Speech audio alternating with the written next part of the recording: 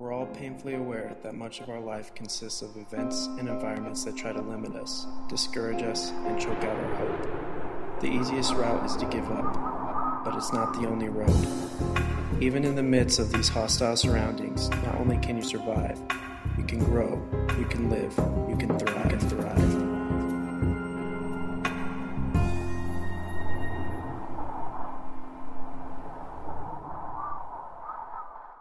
Hey, that was fast. Hasn't it been great to be here tonight? I guess I'm just so glad to be home. You know I have the privilege of leading a fantastic church, and sometimes I forget just how wonderful it is. And last week, I was in my home area, Dallas-Fort Worth area, and I was with some churches that were larger than New Spring.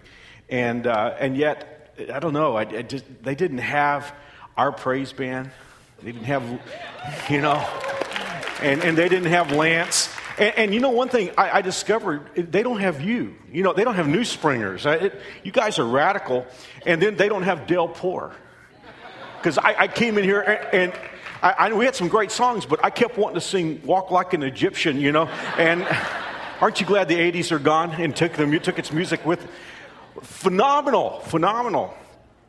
Starting a brand new series tonight, and I just want to tell you before we get started that I'm going to be talking for the next 5 weeks about a character in the Bible who is one of my all-time favorites. His name is Joseph.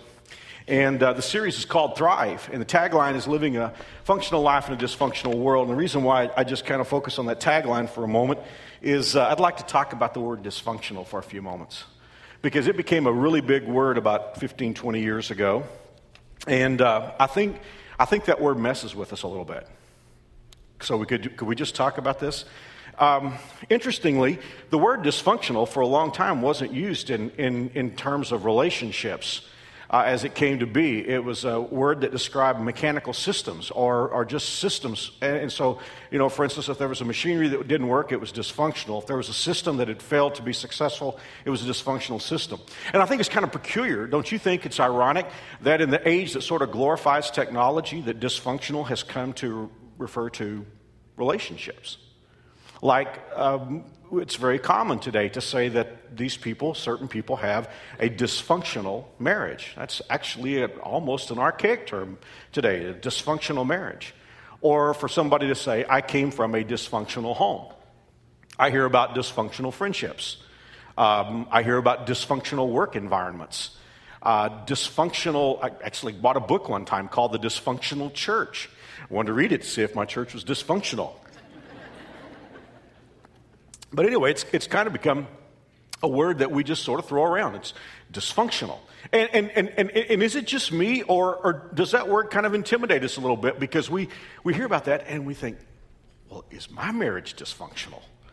We argue a little bit too much and we don't get along, and we kind of, have some issues about how we spend the money. So is my marriage dysfunctional? And the home that I came from, my dad yelled too much and my mom couldn't cook, so maybe the home that I came from was dysfunctional. And my friends are kind of creepy, so maybe I have dysfunctional friendships, And so here's the thing. Here's how I think it messes with us. And just hang with me for a moment before we get into the message, because I want to see if you experience what I've experienced, because I think it's going to be meaningful to us tonight as we get into our study. Do you ever get the feeling that the idea that, there are dysfunctional homes, dysfunctional marriages, dysfunctional friendships, do you ever get the idea that really we're on this island of dysfunction surrounded by this sea of normalcy? That the world is really functional, and that everybody else pretty much out there has functional marriages. It's my marriage that's dysfunctional. Everybody else has functional friendships. It's my friendship that's dysfunctional. I think what's happened is we've almost come to believe that something is really wrong with us and that everything out there is fine. And some of you may have actually come in here tonight with that in mind. And it could be that you're kind of saying, I don't want anybody to get very close to me. I don't want anybody to get very close to my marriage. I don't want anybody to get very close. And some of us actually, forgive me for breaking a sentence, but I think some of us actually live a life of loneliness, not because we want to be alone. We very much don't want to be. It's just that we don't want anybody to get too close to us, because all those normal people out there, all those people who are functional out there, or if they get close enough to me, they will know where my areas of dysfunction are. And I think that's a lie. I don't know how you feel about that, but I think that is a creepy lie that is being sold to us, because what I want you to know is that if you are functional, you're the one on the island and you're surrounded by a sea of dysfunction, because this is a dysfunctional world. The whole thing is broken. And I want us to get that tonight. If you don't get anything else, I want you to realize that if you wind up living a functional life in a dysfunctional world, you're going to be the aberration. You're going to be the unusual thing, because this is a broken world. And I think the reason why our culture is so disingenuous about this is that somewhere along the lines, about 100 years or so ago, we decided that there was no God, that we were not put here by a creator, that we came by the process of evolution, and we're just going to keep figuring it out until we get smarter and better, and we're going to have a great world, and really it is going to be functional someday. But in the meantime, if you're screwed up, you're dysfunctional, but the world itself is really functional. Well, let's talk about the word dysfunctional for a moment. What it means is it just does not function the way it was designed to.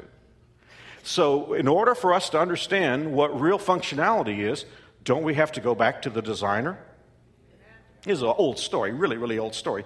But there's a story about a guy who had a Model T and it broke down. And if you've read history, you know that Model Ts were known, they were great for their generation, but it was like something was always going to go wrong. You have a flat, something go wrong. And this guy was like out in the countryside, it just shut down. He didn't know what to do. He thought he would hike and try to find a mechanic, but before he could get very far, there were three guys hiking, and three old guys. And he stopped and said, you guys know where we can find a mechanic? And they didn't. And he said, well, do any of you know anything about a Model T? The guy in the middle, this old guy, thin, gaunt guy, said, well, I know a little bit about him. He said, well, would you mind taking a look at mine? The old guy, he flipped open the cover, or the engine cover, and he piddled around for a few moments, and then, started up, and it was humming, or whatever Model Ts did, clanking, whatever. And it was just running just great.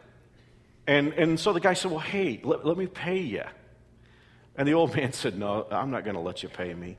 And he said, well, would you please just tell me whose kindness I'm taking advantage of? And the old guy stuck out his hand and said, hello, I'm Henry Ford.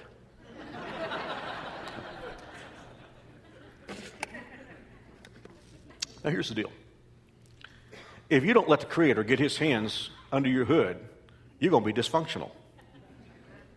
You're not going to function the way you were designed to function. And we are living in a world that is dysfunctional because the world does not surrender to the authority of God. It all goes back to the Garden of Eden. In Romans chapter 5, Paul talks about this. He says, when Adam sinned, sin entered the world. Adam's sin brought death, so death spread to everyone, for everyone's sin. In other words, the world became dysfunctional at the moment when Adam chose to listen to Satan instead of listening to God. God had basically given Adam and Eve kingdom authority over this world. If you've ever wondered why this world seems to work backwards, or if you've ever questioned if it works backwards, you're correct. It does work backwards.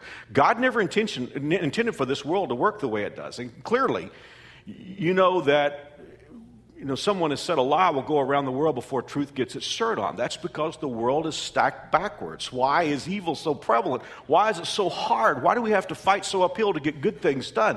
It's because when Adam sinned, he surrendered kingdom authority over to the enemy.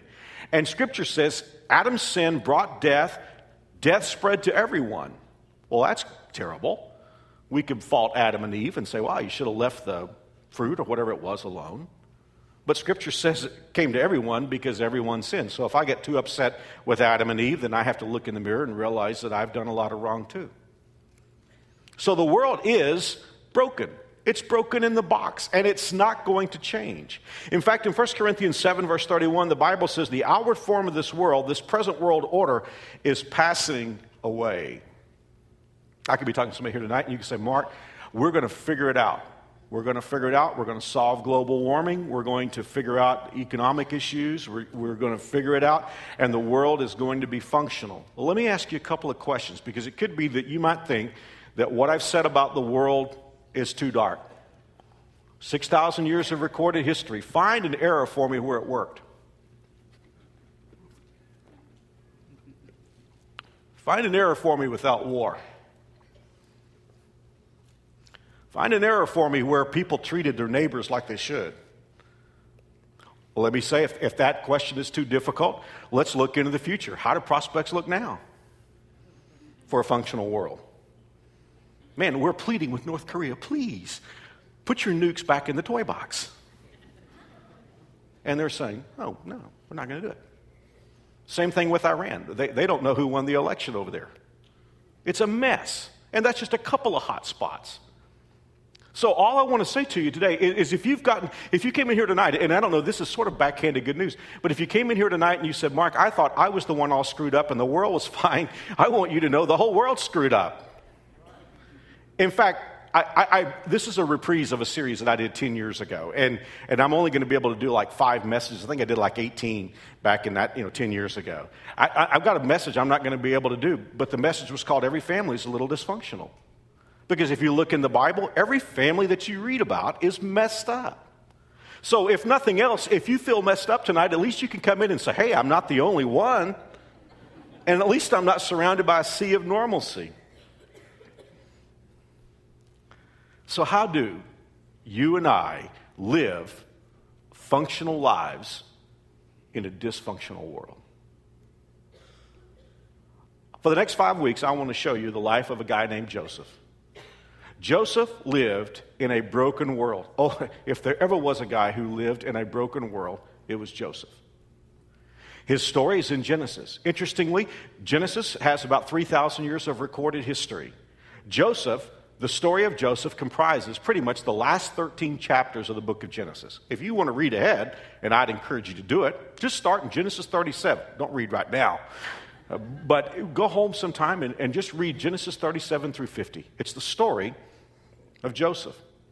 And his story, like I say, is very important because after all, in a book that contains half the world's recorded history, God gave 13 chapters to the story of this guy. And this is something I don't talk about a lot, but in the Bible there are sort of prophetic types or pictures or symbols. In other words, there's a character and in some way he represents Jesus, or he's a sort of type or a picture of Jesus who is to come. One of the greatest types or symbols in the Bible of Jesus is Joseph. Just follow the life of Joseph, and when you read those 13 chapters, notice how many little things are similar to the life of Jesus. It's a great story, but he lived in a broken world. I could be talking to somebody here tonight and you could say, Mark, listen, my life is all messed up because I came from a messed up background. Well, you're going to have a soul brother in Joseph. First of all, he came from a family that was messed up. Now, I won't talk about this too much tonight. We'll talk about it later. But his dad wound up married to 2 women. That's not good. He wasn't a Mormon or anything. That's the way things were back then. And he didn't want to marry one of them. He got tricked into marrying her. In fact, they didn't have electric lights or anything. And, the father brought this gal to Jacob, Joseph's father, and he got married. And the next morning, when he woke up, he's married to the wrong woman. He'd say, Mark, I know about that. He really was. He was really in love with her sister. Oh, that'll fix up a family, won't it?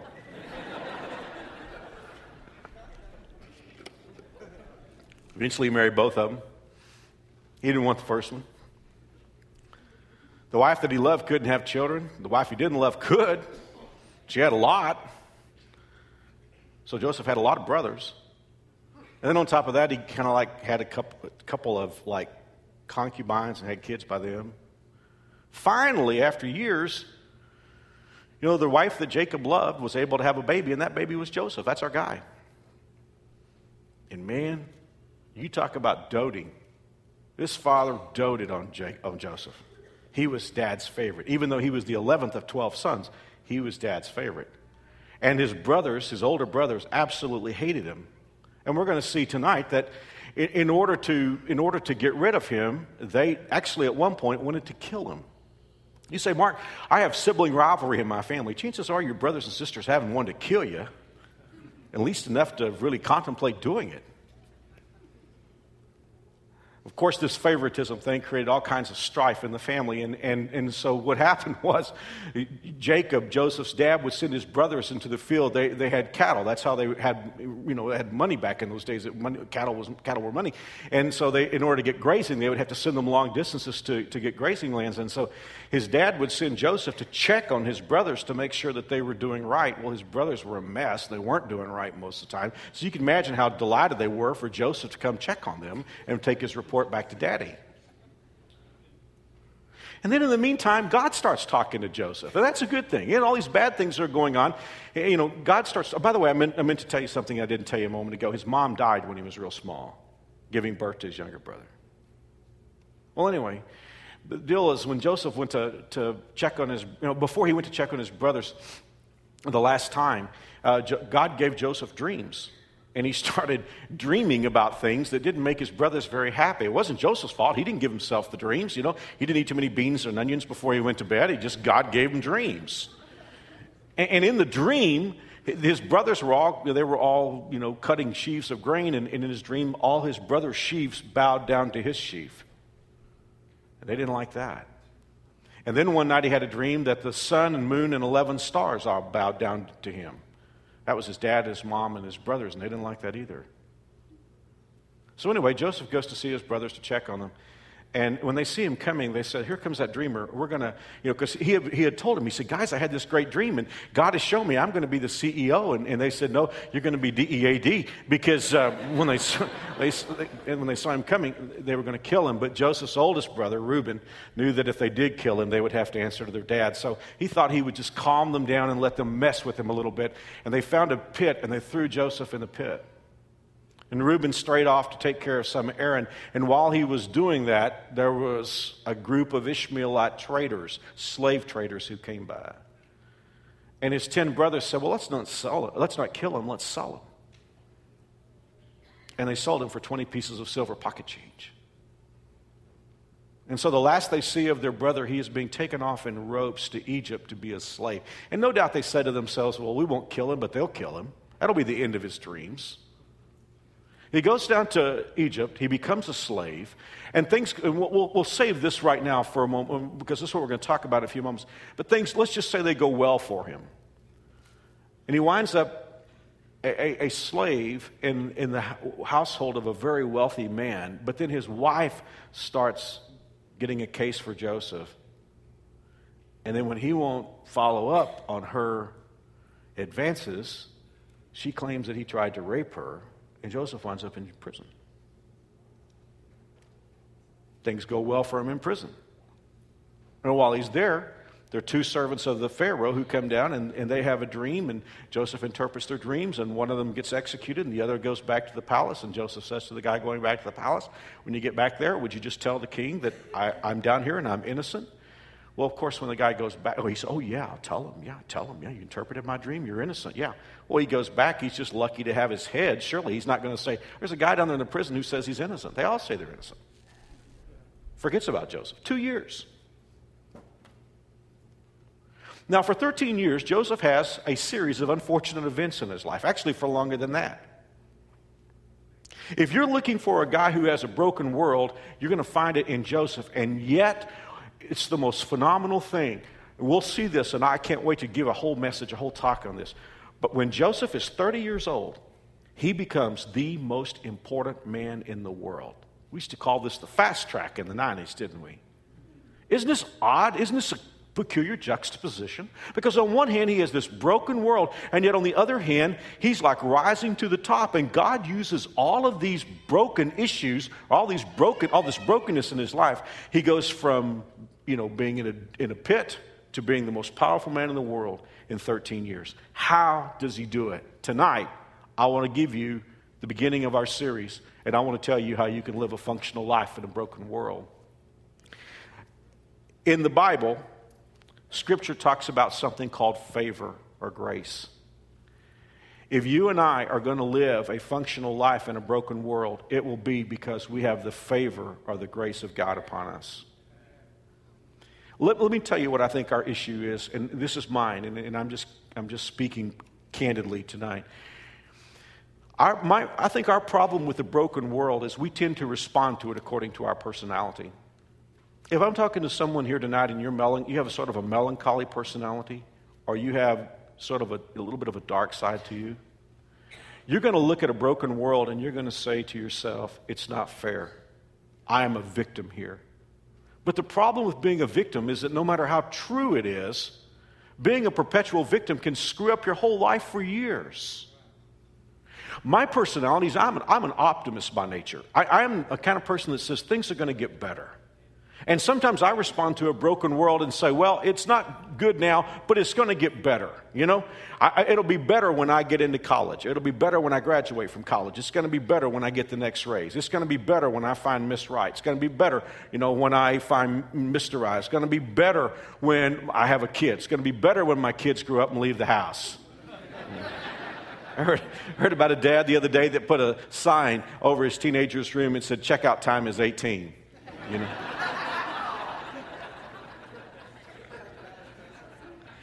That's not that part, but my nature is things are going to get better.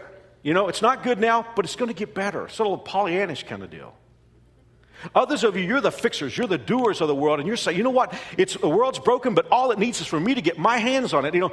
I know people who are broken, but I can give them a makeover. I can tell them what they need to do to change their lives. But what happens? Well, people don't want to listen to you. The truth of the matter is, guys, the world isn't going to change because we sit around and mope over how unfair it is, or we hope that it's going to get better, or we try to fix it. The world is what it is. The only way that you and I can live a functional life in a dysfunctional world is to have the grace of God upon our lives and to enjoy His favor. If you read these 13 chapters that I've asked you to read, Genesis 37 through 50, what you're going to discover is that Joseph's life can be summed up in pretty much two thoughts. Number one, bad things happened to him. He had the favor of God on him. And here's the thing I want to get across to us for the next 5 weeks. You can survive bad things happening to you. You can survive a failed marriage. You can survive losing your job. You can survive having some sort of financial reversal. You can survive having your kids not be everything that you want them to be. Just whatever's bad, whatever's an unfortunate event, put it in that blank. You can survive it as long as you have God's favor upon your life. So how do you have God's favor? Well, in the Bible, God says that He loves those that He loves or has favor on whom He will have favor on, and He rejects those whom He will reject. In the book of Romans chapter 9, God says, Jacob have I loved and Esau have I hated. And so what God is saying is, look, I can put favor on whomever I want to put favor, but it's not as arbitrary as that sounds. Because in 1 Samuel chapter 16, verse 7, God explains a little bit of why He puts favor on certain people. I am so interested in that, aren't you?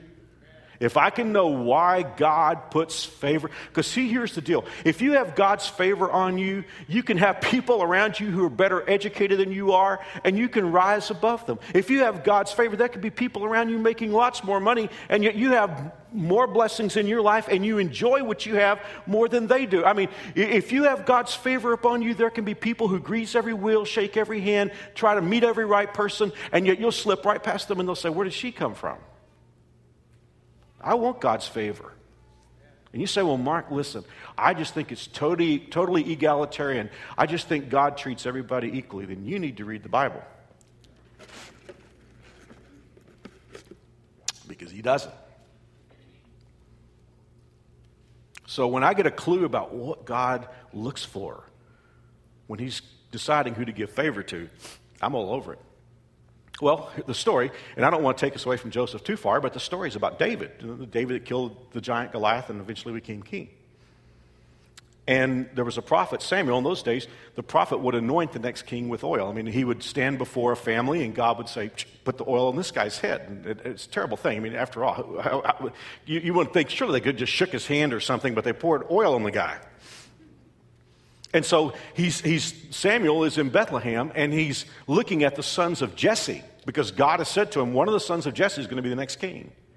Man, Jesse's oldest boy was tall and good-looking. He was strong, and in those days, usually things went to the oldest son. And so, Samuel the prophet had the horn of oil up, and he was about to pour it on Eliab, on Jesse's oldest son's head. And God said, don't want him. Well, you got 7 sons there. Let's go to the next. God said, don't want him. He goes to the third. God said, don't want him. Finally, he goes through all 7 sons. Really embarrassing. And he says, is this all your sons? He said, we got one. He got the runt. He got the baby of the family, but we didn't even bring him today because we figured surely he wouldn't be the king. He's out watching sheep. And Samuel said, well, go get him. We're not going to eat till he gets here. And knowing church groups like I know, that is very powerful. Now, when Samuel had that horn of oil and he was about to dump it on Eliab's head, here's what God said to him. And this is the clue about favor. The Lord said to Samuel, don't judge by his appearance or height, for I have rejected him. The Lord doesn't see things the way you see them. People judge by outward appearance, but the Lord looks at the heart. I am convinced that the secret to favor is your heart. If I'm talking to somebody here tonight, you can read your Bible 26 times a year, and you can be in every service, and you can download my sermons, and you can read all the books and all the Bible studies. But if you're self-centered and have a rebellious heart, it's game, set, match. You say, but Mark, it's not fair. There's a lot of stuff that happens in my life, and I just think until it's fair that I'm just not going to react well. See, that's the deal. God is looking for people with a heart.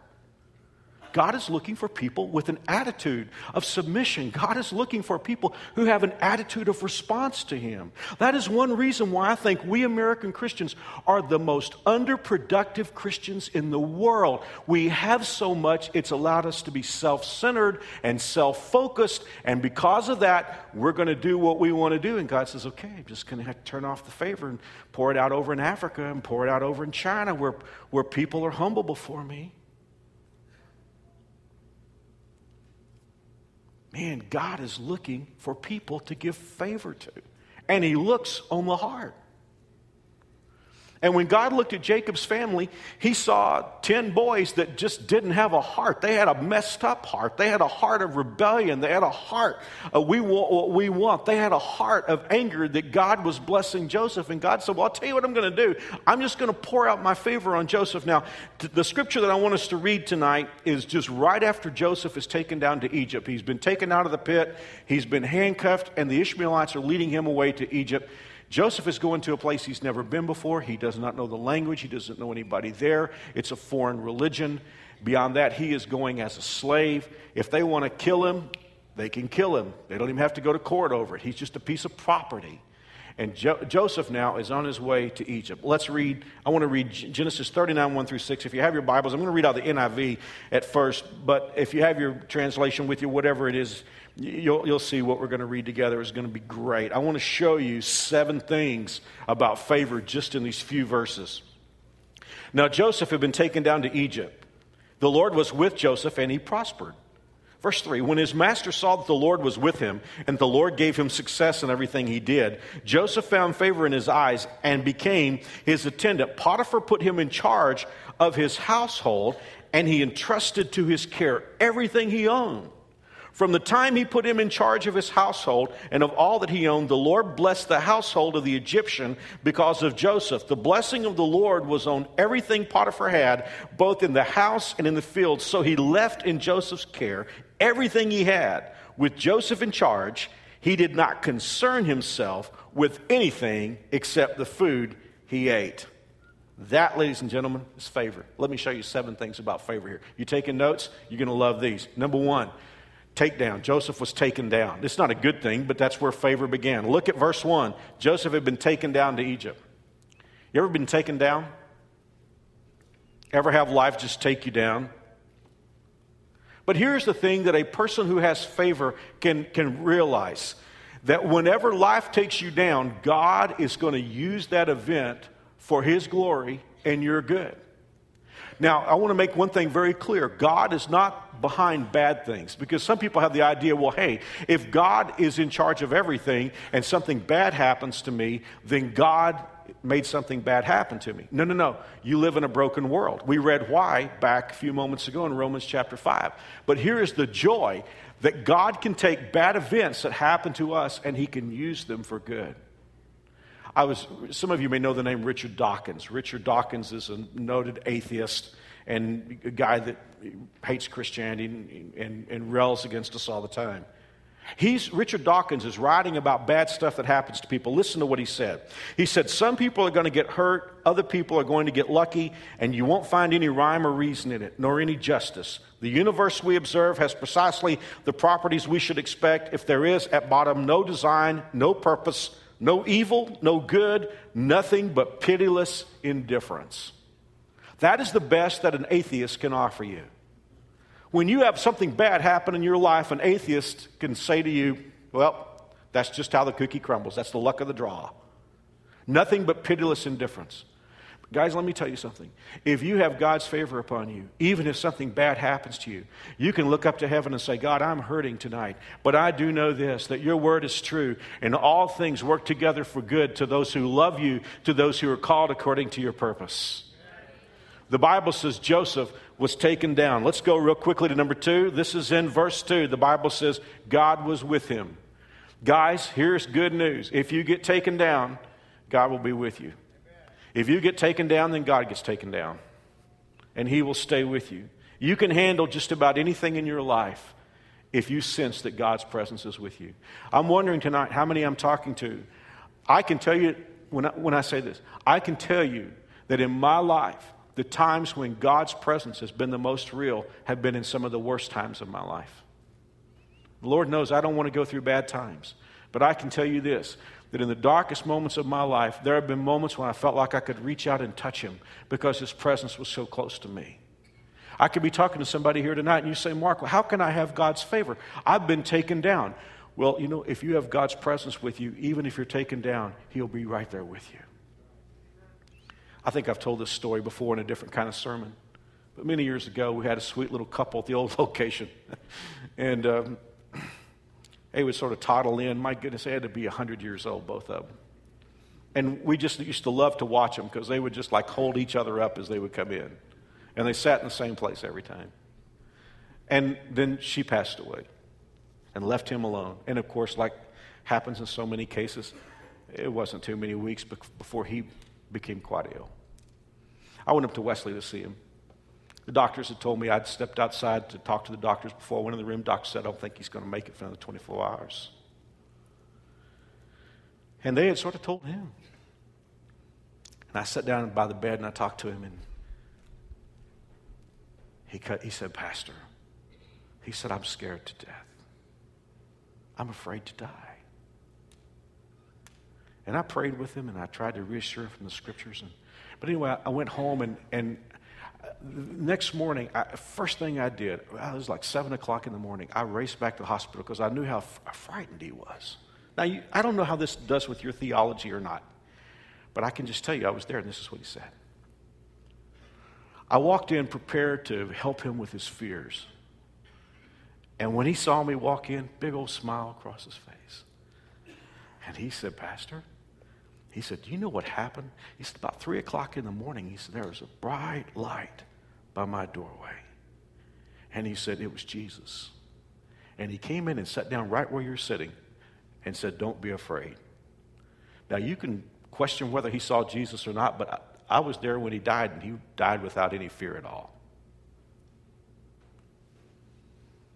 That's why the psalmist said, even though I walk through the valley of the shadow of death, I will fear no evil, for you are with me. Man, I'm talking to some of you tonight. You're having a terrible time. And I'm sorry that you're having a terrible time. And I wish it would change. And I believe your circumstances will change.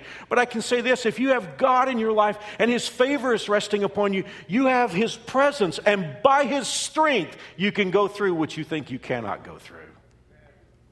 I got 5 more. I got to hustle, don't I? Look at this. Verse 3. The Lord gave him success. Well, excuse me, what is he doing for a living right now? He's a slave. Now, when I think about success, I think about somebody who runs a corporation. I think about somebody who's got a high-profile job. I mean, Joseph is a slave. And yet here's what the Bible says. The Bible says God gave him success. Let me read the whole line.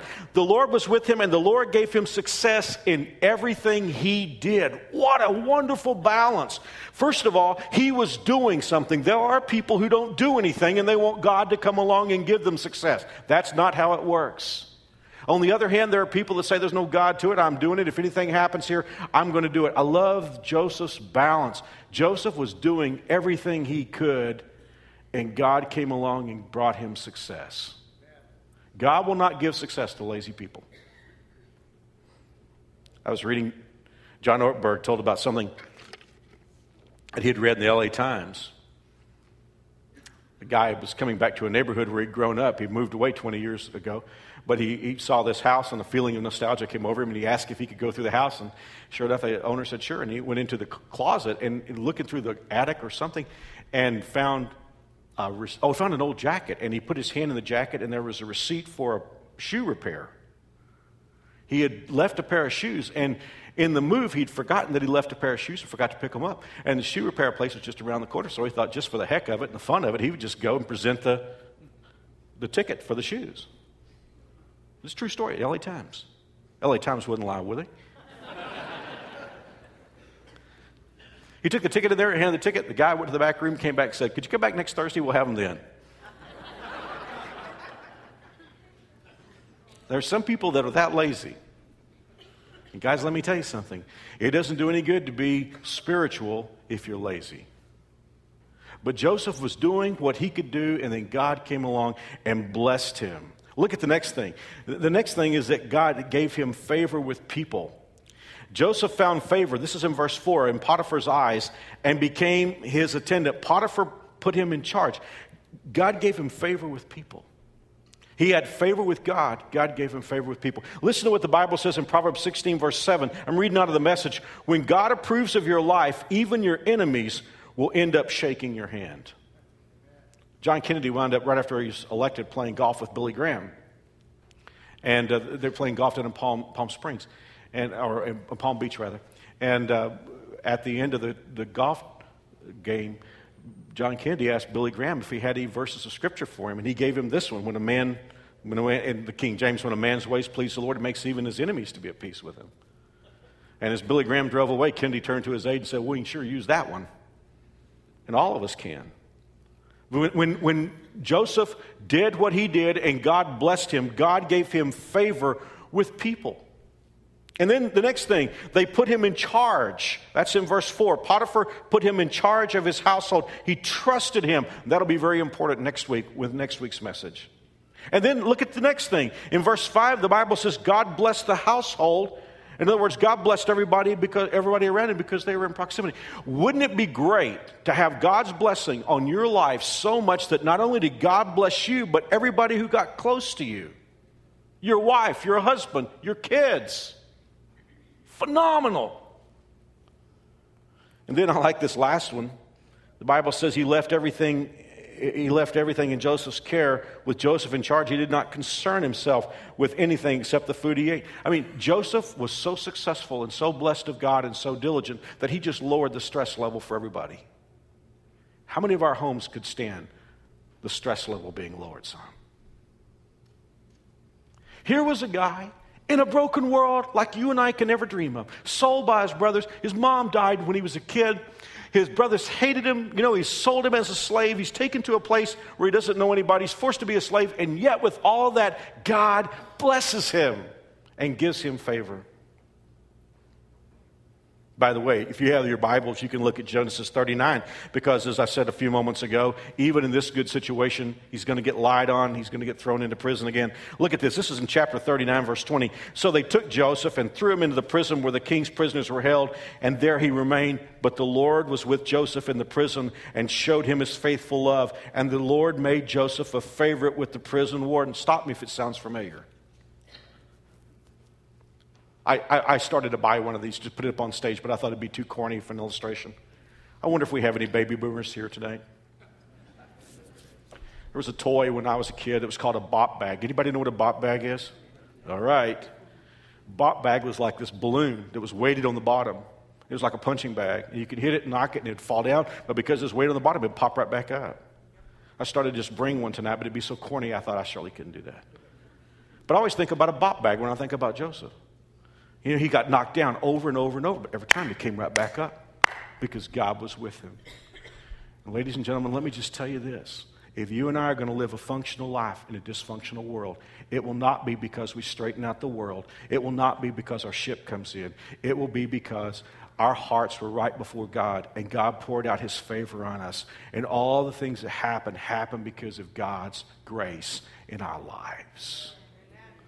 Now, here's the deal. Here's what I love about this.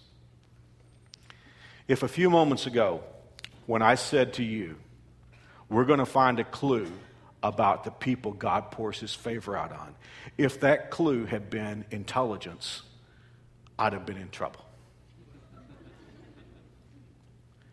If that clue had been being good looking, I'd sure not made that one. If that clue had been being under 30, I would not have made that. You can put anything you want in there. The things that this world counts as important. I may not be able to be the smartest person. I may not be the best looking person. I'm sure not the richest. But I can have a heart that is tender before God. I can have a submissive spirit. I can break the crust of unforgiveness and bad attitude. And I can be tender before God. I can stop whining about how badly everybody else has treated me. I can do. Isn't that great? Isn't it great that we can do those things? Because I believe, here's the thing, the Bible says, here's what Scripture says. Scripture says if we will humble ourselves before the Lord, he will lift us up when the time is right. Wow, I love that. Let's pray. Father, thank you for what you've taught us this evening through your word. Thank you for the story of Joseph and the things that we've learned tonight and what we're going to learn over the next few weeks. Father, I pray that every believer listening to me, every person listening, would just seriously think about how wonderful it would be to have your favor, to have your grace. Undeserved though it is, Lord, how great it would be to have it. Help us to be humble before you. Father, for some of us, we've been running from your favor. All the stuff we've been doing and saying, the anger that we've had, all the emotions that we've had that have been complaining and fearful, Lord, we don't realize we've been running from your favor. I pray you'll help us to lay it all down this evening. We need you, Father. It's a broken world, but we want to be functional. Thank you for your grace. In Jesus' name, amen. Would you pray with me just for one more moment? You know, favor is a synonym for grace. Isn't it interesting that the Bible says we're saved? And by the way, saved is an expression that means how that God takes us from being not his child to adopting us to become his child. Isn't it interesting that the Bible says that we're saved by grace? We're not saved by church membership, not saved by doing good things. We're saved by grace. And Scripture says this, whoever will call on the name of the Lord will be saved, because it's a gift. And that's just something anybody can have. Scripture says whoever calls on the name of the Lord will be saved. If you've never invited Jesus into your life, like the song said tonight, you may have tried religion, but religion won't do it. If you've never truly invited Christ into your life and just given him full control of your life, why wouldn't you do that this evening? Is there a better time than tonight? I'm not asking you to join a church. I'm not even asking you to give. I'm just asking you to receive. I'm asking you to ask Christ into your life, because he's promised he will. You say, well, Mark, I don't understand how it works. Hey, I invited Jesus into my life 46 years ago, and I don't understand how it works. I just know he does keep his promise. And tonight, if you've never invited him in, I'm going to give you a chance. I'm going to pray a prayer. These aren't magic words, but if you'll pray them from your heart, the Lord will listen to your prayer. You ready? Why not take a chance on the Lord? Pray this with me. Lord Jesus, I know I'm a sinner. but I believe you died to pay for my sins. I believe you arose from your grave, proving that you are God. I ask you to forgive me and make me God's child. By faith, I receive your grace. In Jesus' name, amen.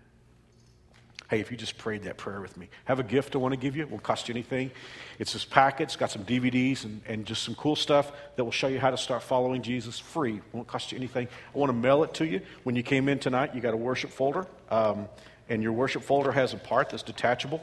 And if you just prayed with me to receive Christ, if you'll put your name and address, check the box that says that you prayed to receive Christ, you can detach it and drop it in the offering bags or in the boxes by the back doors. I will mail this to you this week. If you have just a few extra seconds, you don't have to wait. There's 2 zones back there called guest services and New Spring Store.